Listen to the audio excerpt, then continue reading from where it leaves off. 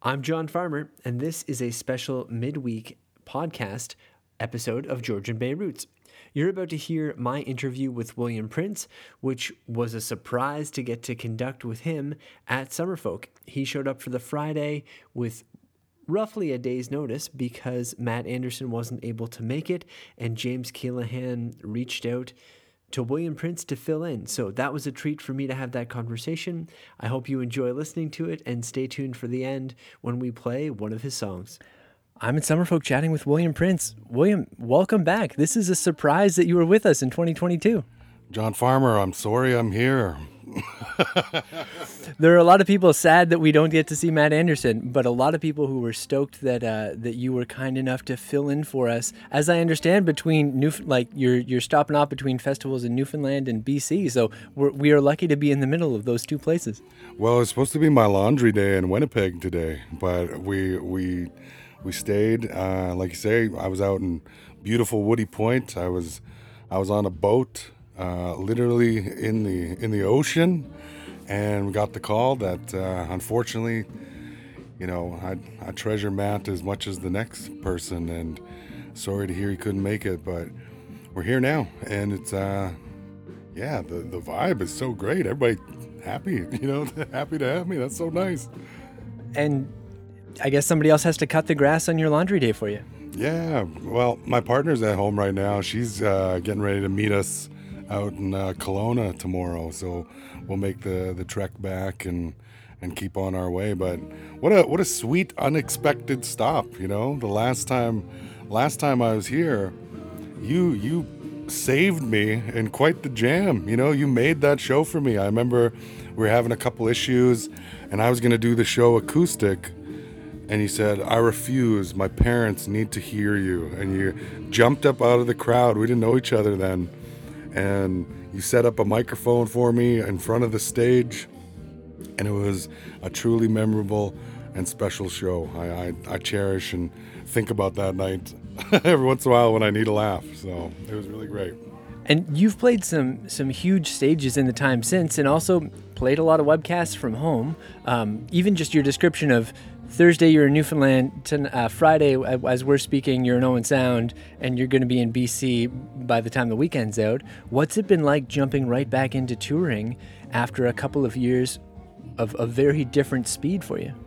It was a nice slowdown. It was nice to rest, take the time to be home. It took a world event to stop for a little while, and it was nice because, number one, I got to see my son so much more, and we did a lot of cool things over the last couple of years, and just that imprinting that's so important. He just turned 6 years old, and I love that we had the last few years together to just grow in our love and our friendship. And now my partner joins me on the road all the time now, and so that's the big change, is that I have friends and help with me now that we're out here. And I was doing it alone for a long time, and nice to have some company now. Puts a smile on my face all the time and feels really good. So yeah, it's nice to be back full speed, as they would say. But we had a lot of really nice times from my living room over the past couple of years, singing from home. And I put out Reliever in February of 2020 and had all these plans, and then they changed, and sitting around home for a couple months, I made another record, kind of this Mother's Day gospel throwback to play some old country songs that I love. And yeah, it's been a special time. I'm thankful for the growth. I'm so thankful that I was safe at home, and we were one of the very fortunate and blessed in the last little while. So to come back, I love it, just as much as I did, and even more than I ever have at the same time. That those comments about having time with your son and that quality time, and also the reference to Gospel First Nation, which included a song written by your dad. Has music always been a part of your family experience, or when did you come to that? Well, my dad always had a guitar around, and yeah, it led itself. When we first established ourselves back and on the Peguis First Nation, I was grade 5, just going into grade 5, and really getting to know my indigenous identity, my family. You know, I had grown up in predominantly white communities up until that point and really didn't have any knowledge of, you know, your family lineage to this beautiful place, Peguis First Nation, just 2 hours north of Winnipeg. And sorry, John, where were we headed? Well, I'm just talking about the family influence of music around for you, and it sounds like your dad always had a guitar, and if those like, if that part of the world is like parts of rural and kind of remote and more indigenous Ontario that I've driven through, the local radio stations have a lot of country and a lot of the classics that Gospel First Nation had that vibe of. Yeah. Was that an early love for you, or were you maybe tasting from a variety of musical styles? Oh, that's totally pardon me, to the credit to my dad. He loved all the old greats, you know, the country singers. He was a pastor, and he would sing in the community and such, but you know, he was just as much in service of the Lord as he was Charlie Pride and Johnny Cash and all those guys. And you know, great singers in our house. I had no shortage of great music in our house. You know, I've touched on this before. My mom loved Anne Murray and Whitney Houston and the Beach Boys, and my dad loved all the baritone singers, you know, Willie Nelson and Hank Williams, of course, Cash and Christopherson, all those things. So good, I was lucky. Good music was always around me. So.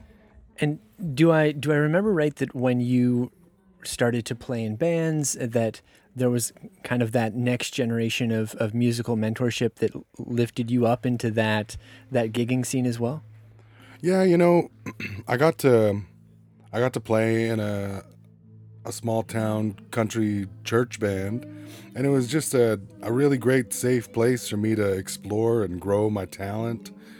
And I moved to the city university, and I just kind of cut my own path, writing songs on my own while, you know, studying a pretty challenging science degree. And music was the thing that I was always going back to. When I was happy, I'd play music, and when I was stressed from school, I'd play music, and then couldn't ignore it anymore. And I just kind of took a leap of faith and used those influences, used those lessons. My dad was a great speaker, and both at a pulpit and as his time as an AA, you know, speaker and such. And so he was always good with his words and good with people, and became a life skill that, you know, helps my very being today. I love the way that you described that music, you just couldn't ignore it. Like it was the good medicine, no matter whether you needed the lift up or whether you were celebrating.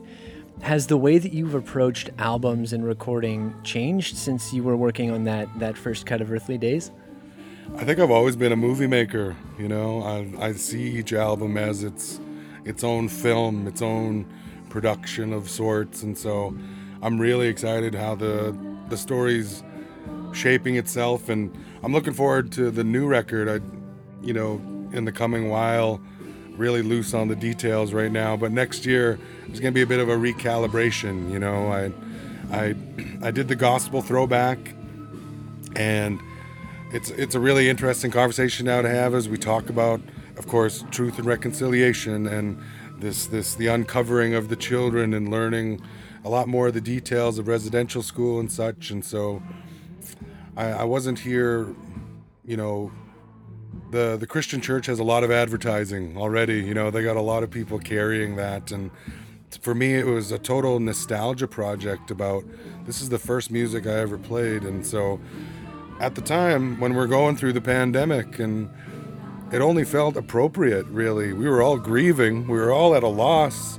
So it just took me back naturally to, what can I do with my time and the things that I like to do, and that's make music, record music, and commit to these old songs and let them bring joy while still, you know, Reliever was a brand new record still. And so they both kind of occupied my time over the past 2 years, and, you know, not an ideal time, but the right time. So that's what was most important. And now, you know, I did the Terry Fox tribute song. I did a song called Run, and then I have this duet with Serena Ryder out that I love. My first duet and first time singing with my friend, and so now it's nice to go back, and this will be the love record. It's really about feeling the love from my partner and having a family that I cherish, and my son, growing more and more incredible and full of all these impressive, wonderful things every single day. And so I'm happy. I'm really excited that chapter 4, I guess, as you'll call it, is turning the bend on all those things I had to grow through on the track. And that was like the loss of my dad and separation from a partner, being a new dad, all those big changes, and now that the cosmic dust is kind of settled, and this is who I am. These are my blessings in front of me. This is what I get to do, and it's owning that and living in it, being present for it, because nothing is forever, nothing's permanent, especially as an artist, especially what we do here. So I'm just really trying to live it up and enjoy it, and can't believe we're in Owen Sound tonight, doing it again. It's going to be incredible. I love it all. The first time I ever heard you play was at a Folk Music Ontario conference, and I remember you saying something there about Scott Nolan, something to the effect of Scott Nolan teaching you that it's okay to just sit down and deliver your music. You've now played huge stages like Canada Day in Ottawa and toured all across the country and opened for Neil Young. Is the way that you approach delivering your songs different? Well, I guess, what is that, like 6 years later? I've committed to doing the same show no matter the stage or the room, consistency and what feels good in my heart, and that's what I always go on. So I feel more comfortable in it all the time. It's been nice playing the bigger places because it gives you an idea of the energy required to hold a place like that.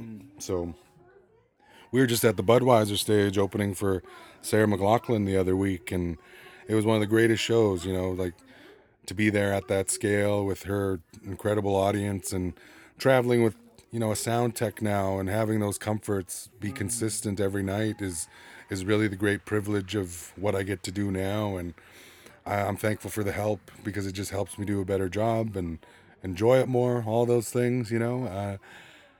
How do you keep that kind of balance? I know you've posted a bit on social media too about like, I think it was a Metallica show. I saw a post from a few months ago, and that balancing of, like, you're a music fan and you get to deliver your own art on these stages. Is there do those two things just kind of blend together, or are there pinch me moments still? Like, what does that feel like? Well, they are, there's the making and the presenting, majority of the artistry takes place off of the stage, outside of the hour that you're actually performing, and so it's quite surreal at times, and it just feels, I want to say this carefully, like normal, like a nice new thing that over these past few years has become part of my life. If there's a blending, it's a blend between who I was and who I am, at a time when I was searching for validity and hoping that people would like these songs and take time for them and lift up where they came from in the process, like they come from stories of love and loss on a little reserve, and then my own growth in the city and living my life and learning these hard lessons, sometimes harder than others, and blending that now to where, the clothes I wear all day are the clothes I wear on stage, kind of thing, and that's what I love the most about it, is that you work at something long enough and it will become your life if you choose that, and it's working out that way right now. So I humbly accept it and hope it keeps going. And if there's, each moment is special and worth taking a look at, but in not being any place too long, it's nice to always acknowledge where we are, but have that hope and excitement for the future, and more opportunities to share the gifts of song, and be with, travel with my band, travel with my sweetheart, bring my son on a plane. Oh my God. Like, is it real? Like, it feels like everything I was chasing, and we're just really still getting started. So The way that you described that, it's the same. You're bringing the same show, whether it's a big stage or a small stage. Kind of made me think of a surfer, and you start off surfing the waves that are available, and you are now surfing those big stages and then these big changes, and that, well, I don't know, maybe I'm projecting here, but I imagine that occupying that space on your surfboard, which happens to be a stage sometimes, that as you feel like maybe there's a balance there, that you're here right now, whether you're on a 60-foot wave or a little tiny stage at a smaller place. I wanted to sing songs, and that's what I get to do all the time. So yeah, that's a good way to put it. You mentioned the duet with Serena. Does I imagine that starting off writing your own songs is maybe different than sitting down with friends who also happen to be Juno Award winners and songwriters. Is the way that you approach songwriting with other people, has that changed or evolved, or is that also just an extension of the way that you've approached your craft from the beginning? Well, that particular song I wrote ages ago. I think that's one of the first songs I ever wrote, the Sing Me a Song duet, as practice. I wanted to write something in the classic vein of, I Got You, Babe, Sonny and Cher, Johnny and June kind of thing, and a call and answer. I love songs like that. And so it was my ode, to the great cloth of all those great duets and songs. And so, and then working with Serena, and now just being friends where we send songs back and forth and dream up ideas for the future. And, it started off, the vision was, we just want to sing once together. And then we did the Spark together at the Junos in 21, and then she got an award for the Walk of Fame in Canada, and I sang a new song with her there. And then we did Massey Hall together and did an encore together, and then we did another show like that, and it's happening in a really natural, comfortable way. And so, yeah, I'm still pretty solo in terms of writing. It's a very protected thing for me.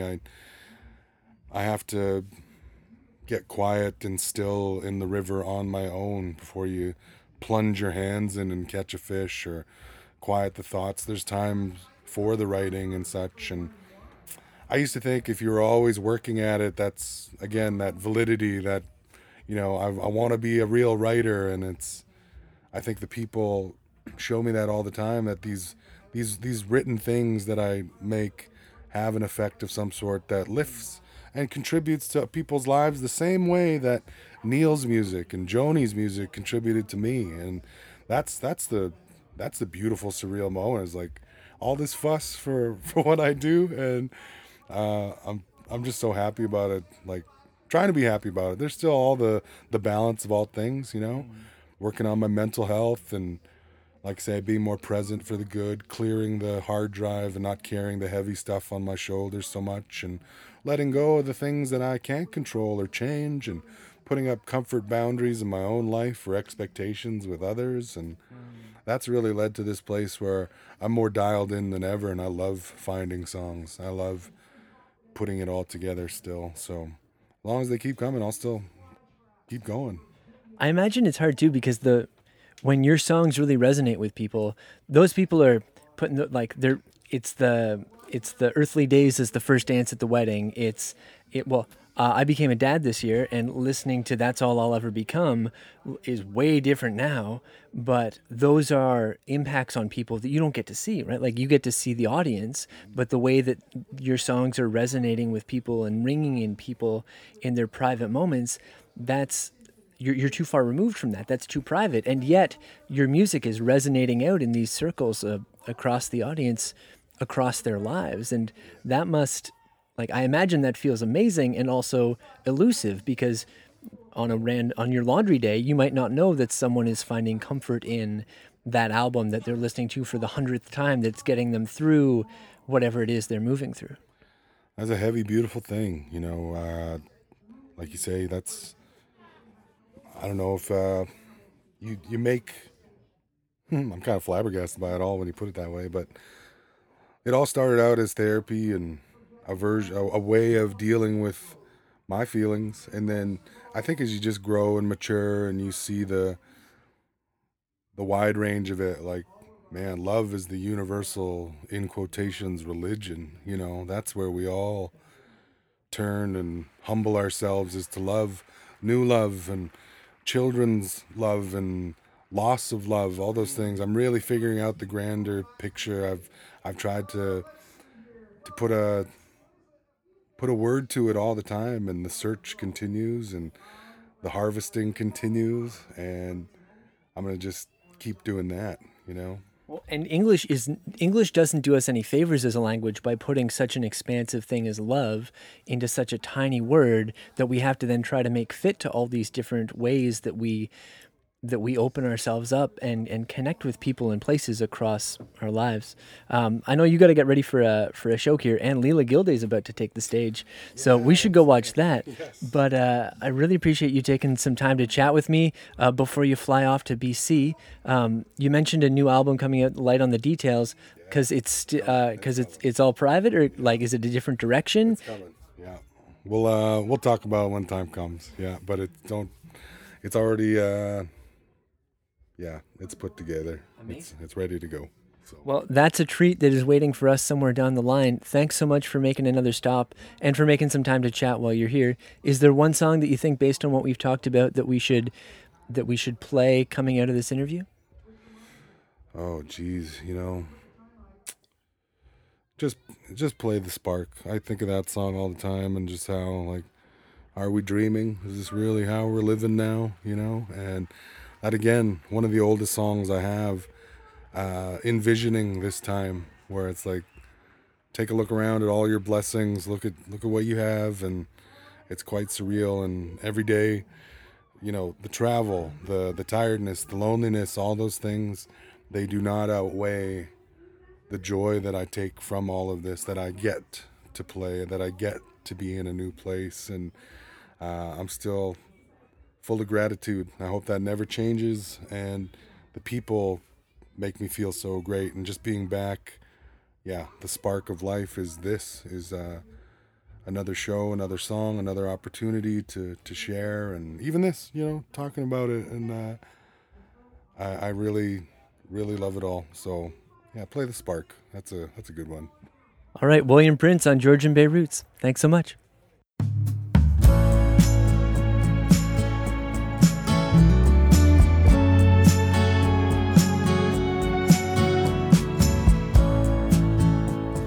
So am I dreaming, or is this just how we're living now? Refuse to wake, 'cause I have never been this close. You always think I'm leaving before I've had the chance to stay. Darling, it'll be okay. If you look me in the eyes, if you look me in the eyes, I sing now. Don't be afraid of the fire, babe. I'd never let you burn. And all these bridges we cross all have water underneath.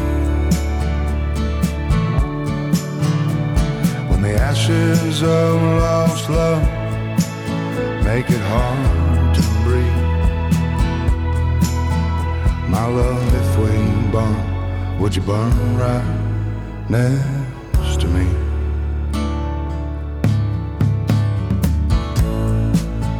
And there's so much revealed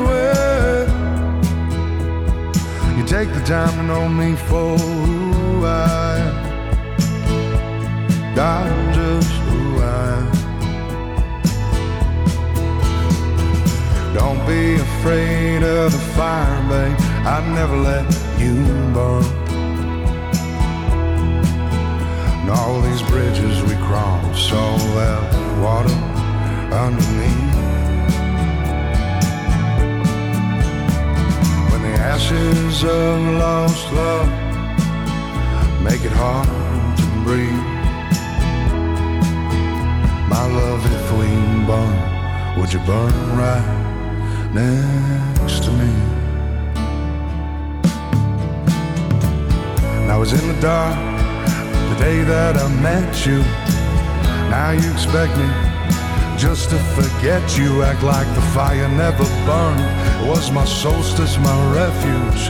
Sitting on the sun, I was so nervous to let you share with me this pain. Reason I don't take a day off. My intentions, they were pure.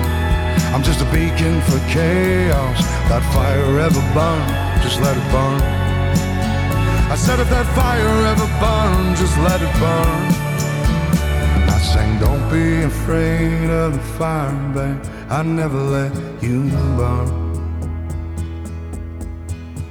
And all these bridges we cross, all that water underneath. When the ashes of lost love make it hard to breathe, my love, if we burn, would you burn right next to me? And is it safe to say you are? Oh babe, you're the flame, the fire, but most of all, you're the spark.